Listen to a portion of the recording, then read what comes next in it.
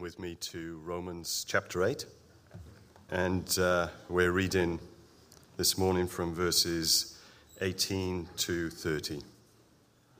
For I consider that the sufferings of this present time are not worth comparing with the glory that is to be revealed to us. For the creation waits with eager longing for the revealing of the sons of God. For the creation was subjected to futility, not willingly, but because of him who subjected it, in hope that the creation itself will be set free from its bondage to corruption and obtain the freedom of the glory of the children of God. For we know that the whole creation has been groaning together in the pains of childbirth until now.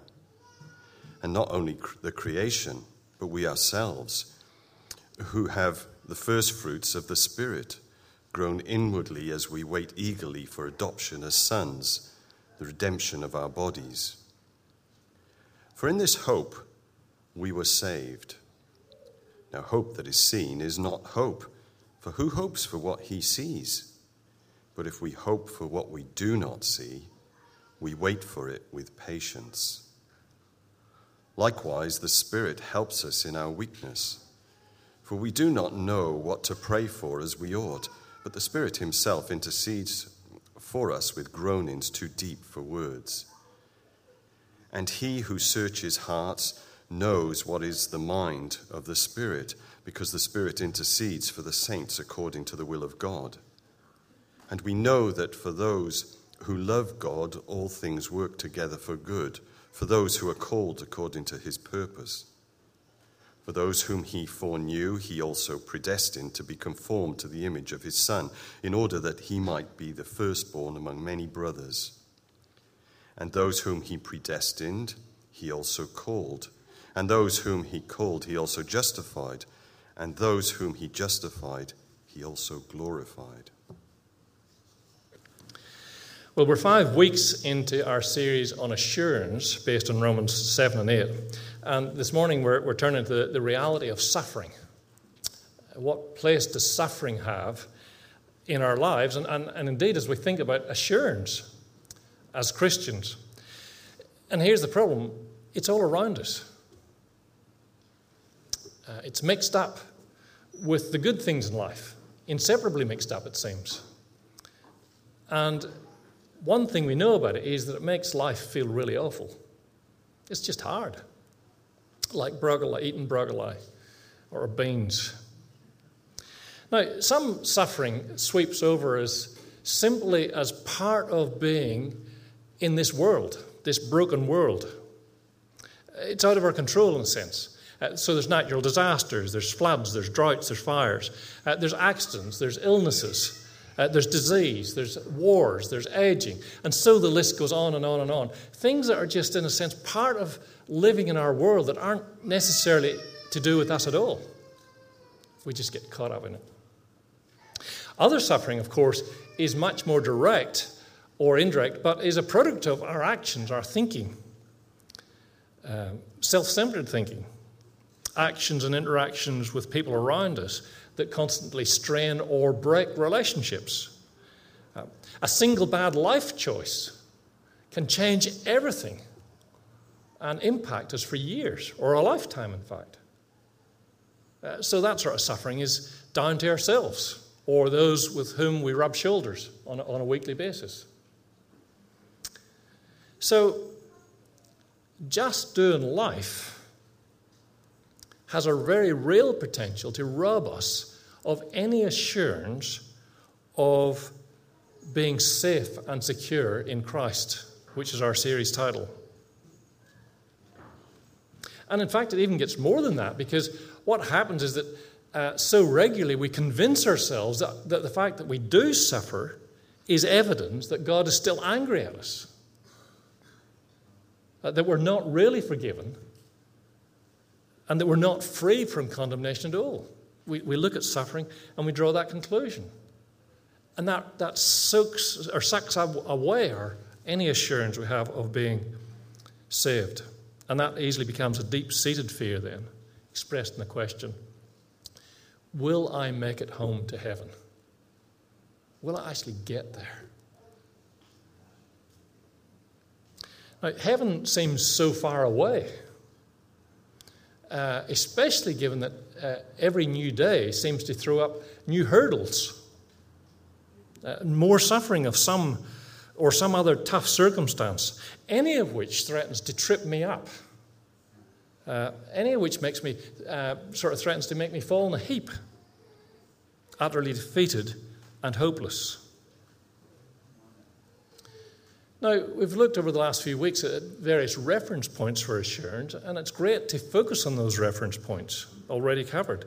So, going back to chapter 8, verses 1 to 4, knowing that Christ is condemned for my sin, so I cannot be condemned for the same sin. Instead, I get new life or standing with God. That's a great thing to focus on. Then knowing that the Holy Spirit creates new life in me and confirms my adoption through new attitudes and desires, verses 5 to 11. That's a great point of assurance. Not only is Christ working for me, but the Holy Spirit is working in me to give me assurance of being saved. And then also knowing that the Holy Spirit confirms to me that I'm not only legally adopted, but a beloved child, given the full inheritance of Jesus, treated in exactly the same way as the Father treats Jesus. And that's the Holy Spirit's job, to work in us, to convince us of that. But all that notwithstanding, the tension of life, the reality, the pain and struggle of everyday living seriously threatens to drown out all those good things and leave us fearful. So, can I have absolute confidence in my salvation in Christ in the everyday mess and struggle of life? That's the question. Our fourth reference point this morning then is to recognize that suffering is normal. Suffering is normal now, but glory is the grand finale for us. Those two things must be held together. Now, the reality for Christians is, to pinch a term from John Chapman's book, the reality for Christians is that we live with a foot in two worlds. So we should expect life to be tough while ever that continues. Living with tension is normal. Verse 17, Bo covered this last week, introduces the whole notion of suffering. And it becomes the link through to this next section, but we often miss the connection from verse 17 through into this section. See, the whole section that Bo dealt with last week, 12 through to 17, talks about our identification with Jesus. We are so closely identified with him that we are in him and he is in us through his Holy Spirit. And we are adopted. We are one with him in God's family. We are joint heirs. So we see the identification and embrace it in the good things, adoption, being children, inheritance, and all those things. But we also need to identify with Christ in the not so nice things. Verse 17, suffering. Remember, Christ's pathway to glory was suffering. Our pathway to glory in Christ is likewise suffering, but equally true, glory. And in verses 18 to 25, then, moving into our text this morning, again, it seems really complicated, but I think Paul's just trying to give us some comparative pictures, very strong metaphors of what it means for us to have a foot in both worlds. So, having a foot in this world means living for now in a frustrating mess that we call life. Look at verse 18. Again, a before and after picture. For I consider that the sufferings of this present time are not worth comparing with the glory that is to be revealed. There's a comparison. Now, suffering, and that seems awful, but then glory. And when you put the two of them together, the present suffering is nothing.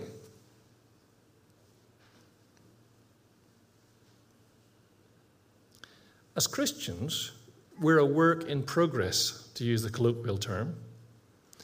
Now, as Christians, we wrestle with imperfection, frustration, sin. It's the mess we call life. But that is in sharp contrast to what it would be like when God's salvation work in us and in his world is complete. Then it will be nothing less than perfection. Freedom to enjoy Christ. Freedom to be like Christ perfectly and consistently. Verse 19 continues, different sort of picture. It's a picture of the world we inhabit, verses 19 through to 22. Let me read it again. For the creation waits with eager longing for the revealing of the sons of God. For the creation was subjected to futility, not willingly, but because of him who subjected it, in hope that the creation itself will be set free from its bondage to decay and obtain the freedom of the glory of the children of God.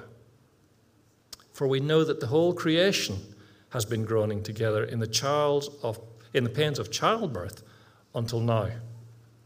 Again, it's picture language. What Paul's saying here is that God's salvation plan extends to everything that God has made, including the physical creation. In fact, Paul links inseparably the redemption of the physical world to the ultimate redemption of God's people. And so what do we do now? Well, Paul's saying, look, until that happens, the physical world we live in is in turmoil. It's broken. It's suffering the symptoms and consequences of sin. It's subject to frustration. It's unable to fulfill the purpose for which God made it. It's in bondage to decay. That is, it's locked into this cycle of slow deterioration, a cycle of birth and life and death and decomposition.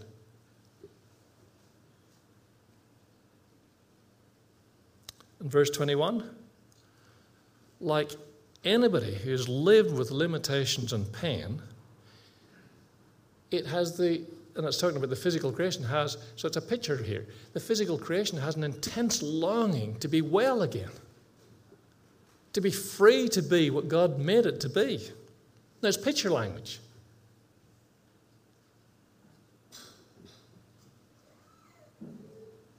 And if you've been sick, you know that longing all too well, don't you?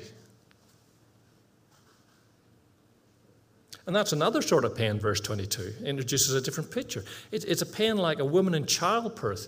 That terrible, ripping pain, which at the same time promises to deliver something new and exciting, something to be longed for and embraced.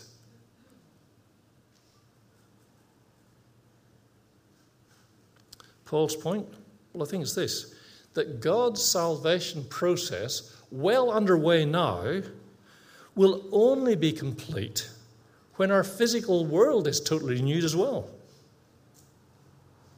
But until then, the environment we live in is one in which sickness, decay, death, brokenness, tension, struggle, and suffering is normal and unavoidable for us as Christians. As Christians, we'll continue to get caught up in this reality. We'll suffer at times things that are beyond our control, simply by being in this world. But look at verse 23. Paul uses the same picture of childbirth, and again the link between the physical world and Christians. He uses the same picture in verse 23 to describe Christians. And not only the creation, but we ourselves, who have the first fruits of the Spirit, groan inwardly as we wait eagerly for adoption as sons, the redemption of our bodies. We groan. We groan because of pain and suffering and frustration and failure to be what we want to be. failure to be what we know we are in Christ. As we struggle to live as those renewed and partially renovated by God's Spirit working within us, we just groan over our sinful bodies, which battle against us. And we too long for that time when we will be completely well.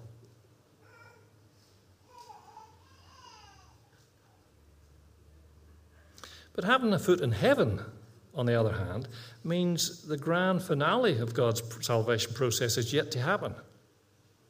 So now, suffering, then our physical world will be completely renewed.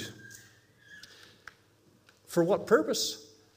For the purpose it was created, so it can testify clearly and unambiguously to God's glory and God's power and wisdom and majesty. And we, at that same time, will be in a position where we can be what we were created to be, completely like Jesus. New bodies, free to enjoy Jesus, free to reflect the glory of God in every part of our lives consistently. Free to enjoy our inheritance in Jesus Christ. We're already saved, renewed spiritually, and completely free of the guilt of sin. We're already joint heirs with Christ. Verse 17. But we still live with the consequences of sin in nature and in humanity. And we're waiting for something better. We're longing for something better. We're groaning as we wait for that something better. Until then, tension, pain, disappointment, failure will be the order of the day for believers. Some because we live in a broken world, and some brought upon ourselves because we choose to walk back into sin that we've been redeemed from and set free from, rather than live as we now are in Christ.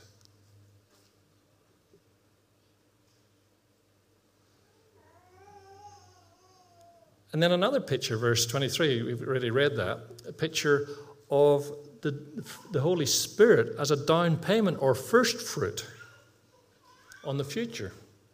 The future still seems so far away.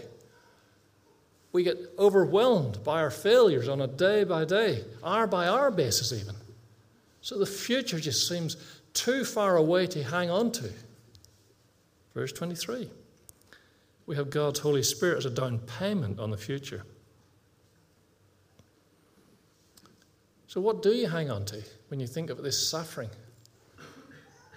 It's hard enough sometimes to get through a day, let alone contemplate 20 or 40 or 60 or 70 years of it.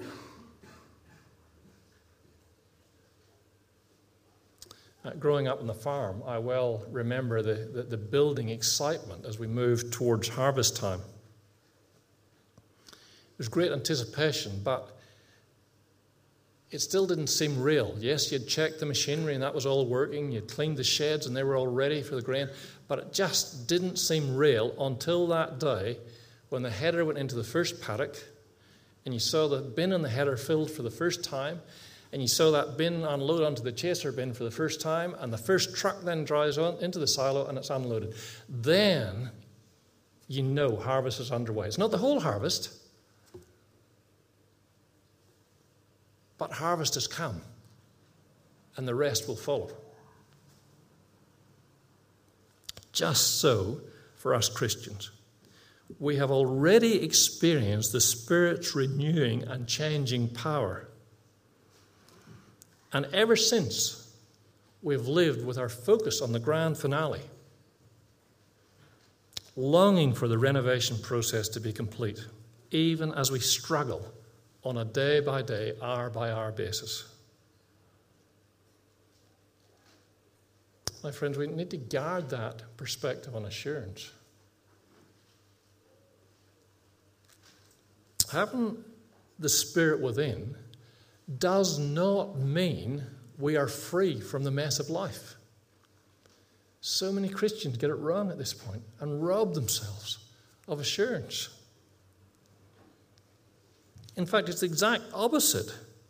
Having the Spirit within puts us into this terrible struggle, this terrible tension. But it's not the end of the story. The Spirit who takes us into that tension and that struggle is the down payment of the grand finale yet to come, yet to happen. And in between, the mess of life is normal for believers. We need to understand that when we struggle in these ways, there is nothing wrong with our faith. Nothing wrong with our relationship with Christ. Suffering does not mean that somehow or other you're still under God's wrath or punishment. Suffering is to be expected. See, the problem is for us that when we suffer, we sometimes go to prayer. And then we think, well, okay, if we're still suffering, that must mean I haven't prayed the right prayers, or I haven't prayed hard enough, or long enough, or I haven't done enough good things to back my prayers. And so we sort of default easily back into religious thinking. Well, okay, if I'm going to offset this suffering and find assurance, then I have to do more things to please God. Going back to Rod's talk, I need to be reading the Bible more. I need to be praying more. I need to be going to church more. So we tend to go back to those things as the means of our assurance. When in suffering, the Lord wants us to just look to Him and trust what He has done for us and continues to do in us, with the promise of the grand finale ahead of us. Tim Chester, in that book that many have been reading at the minute, Enjoying God, says that suffering is an opportunity to enjoy God's grace and grow in God's grace. It's not a time to despair.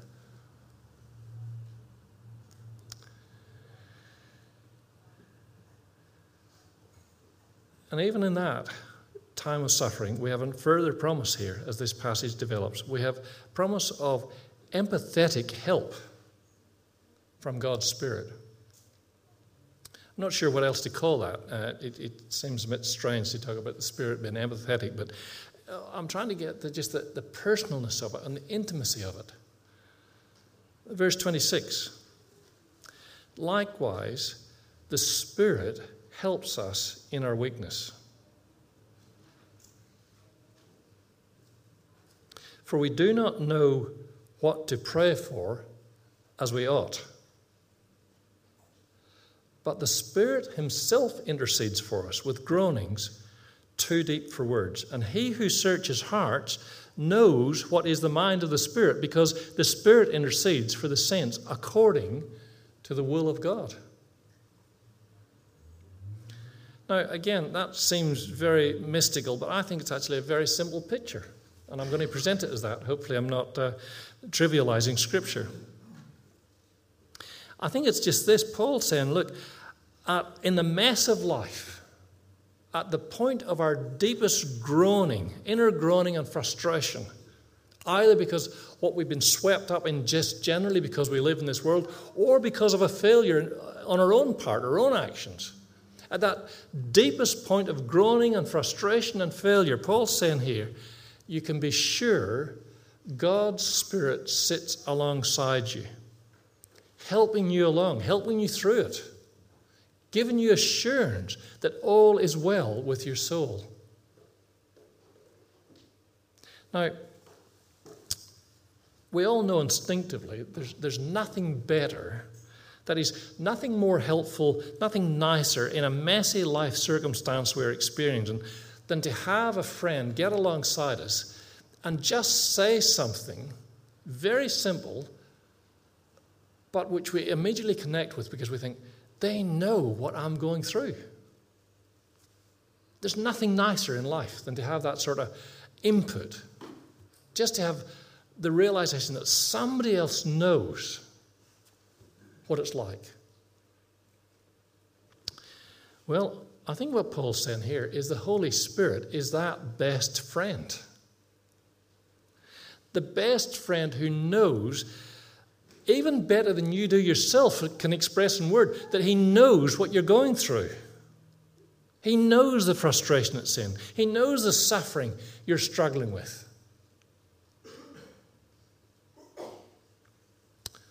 Now again, picking up some of the phrases in there, I take that every believer here, certainly I've had lots of times, and I suspect you're the same, every believer here this morning I suspect has had times and circumstances where we've just not known what to pray or how to pray. That perhaps you were so much in despair over your poor responses to God's grace and choosing again to walk into sin instead of walking into righteousness. Perhaps you're so upset with these sinful failures or by observing the sinful failures of others out there that you come to pray, but you realize you just don't know where to start. Your head's down, your eyes are closed, your spirit's willing, but you don't know where to start, and the words just won't come. Have you known those times?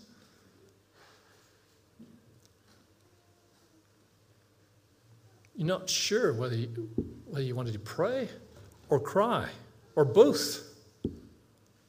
And perhaps in those situations, all that's come out is just a deep sigh.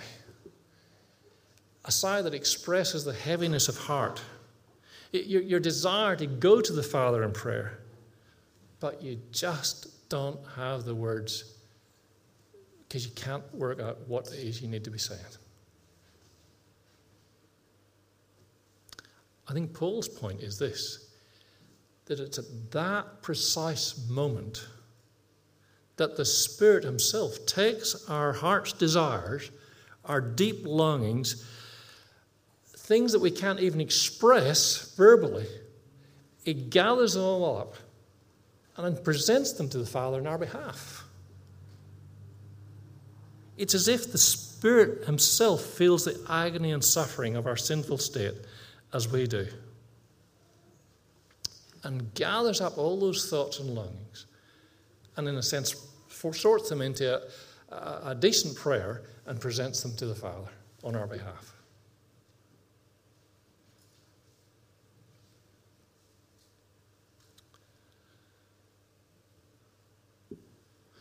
I've said before that sometimes we just see the suffering of another person swept up as a consequence of sin, and we're wordless. I mean, how do you pray for somebody, a close family relative who's just getting taken away by cancer, or who's just been involved in a horrendous car accident that's just going to change the rest of their life? How do you pray for them?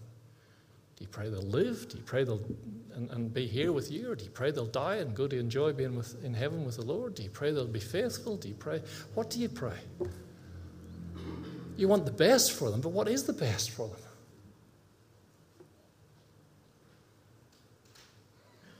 And how do you pray for somebody close to you who's walked into sin and made a terrible mess of relationships and life? Do you pray the Lord will do whatever is needed to get their attention and bring them back? And you wonder what cost that will be. Do you pray? I mean, what do you pray? How do you pray for them? Do you pray that the Lord might use you as an instrument to confront them? Well, that's a scary prayer to pray, isn't it? And in the end, we don't know what to pray. We simply go before the Lord, scarcely able to contain our emotions, and we just cry out for that loved one with groans too deep for words. My friends, I think this is truth to live by in the midst of suffering. It's a great assurance that the Holy Spirit understands us and is sitting alongside us as we throw ourselves before the Lord in tough times in prayer. So as we wrap up this morning, I said, be assured that your tears of frustration and longing are not in vain. Verse 27, he who searches hearts knows what is the mind of the Spirit, that's the Father, because the Spirit intercedes for the saints according to the will of God. We don't have to be able to express everything clearly and articulate things logically. The Spirit works with us. The Spirit works within us. It's as if He groans our groans and translates them into a communication, a correspondence that's effective before the Father. And the net result is that our prayers will be heard. Our prayers will be answered. Our situation is remembered because the Spirit acts on our behalf, on our deep thinking and desires. And in turn, the Father grants the Spirit's request because they're formulated entirely according to the will of God. He will get our prayers right, as it were. And I believe, and I'm on shaky ground here, I think, but I believe that the Spirit will actually correct our prayers.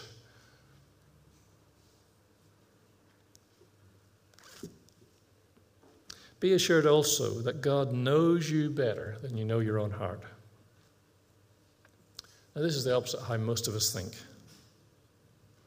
But when we're unable to express ourselves and unable to know what to pray, then we tend to despair. We think all hope is lost. And if I can't pray for my friend, or I can't pray for my loved one, or I can't pray for my brother or sister in Christ because I don't know what to do, then how are they going to be helped? How are they going to be turned around? How is the situation going to be dealt with? We think our failure to know what is the right thing to do or say means we're on our own. Not so, brothers and sisters. And thank goodness for that. What assurance that God's Spirit sits alongside us and groans as we groan, expresses the longings that we want to express but can't, and sweeps them all up to the Father on our behalf. Life will be tough, but we have God's Spirit as the down payment of better things ahead, and we always have Him at hand, the one who knows exactly how we're feeling, the one who works with us and in us for the very end that the Father has for us, to become more like Jesus, to continue in the struggle based on God's grace, helping us become the children we want to be, the children Christ wants us to be, and all of that in the midst of the mess of life. And we need to be realistic. We need to be realistic about having a foot in two worlds. But be assured of God's promise of absolute control and good. Verses 28 to 30. Let me read these verses because they sit so beautifully at the end of this passage. So remember, we've been talking about suffering and the longing, the desire to be free and be what God wants us to be. And we know that for those who love God, all things work together for good. All things. I take it that includes our suffering. All things work together for good for those who are called according to His purpose. For those whom He foreknew, that goes right back to, whatever you understand that, it goes right back to eternity at the start. For those whom He foreknew, He also predestined to be conformed to the image of the Son, in order that He might be the firstborn among many brothers. And those He predestined, He called.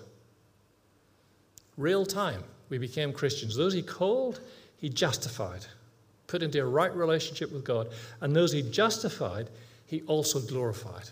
He's going to finish the process.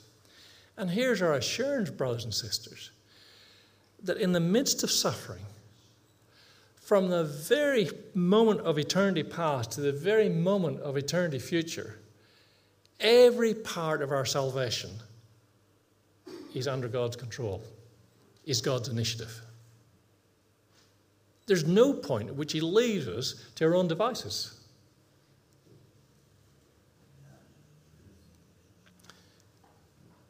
As a believer, you are bound for glory. So live for that grand finale in the midst of suffering and struggle now, confident that the Holy Spirit's role is to help you, to support you every inch of the way. Every part of your salvation is God's work. So there's no possibility of failure. The song we sang just before the sermon, we are now in Christ, so inseparably connected to him that because he cannot die, we cannot die. God's promise is that every moment of suffering is an opportunity to experience God's grace and grow in his likeness. Be assured, brothers and sisters, and throw yourselves back into the struggle this week. Let me pray.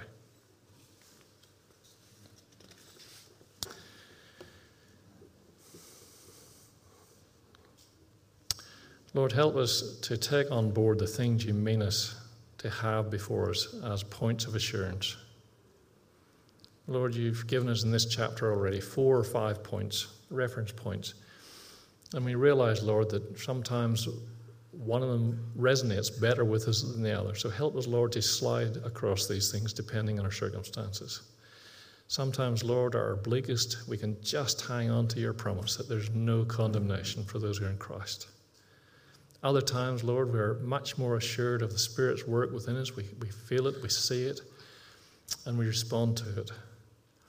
Lord, help us particularly in this matter of suffering to understand that it's part of identification with Christ, part of living with a foot in two worlds, but it's not the end story for us, and that at no point in that struggle are we on our own.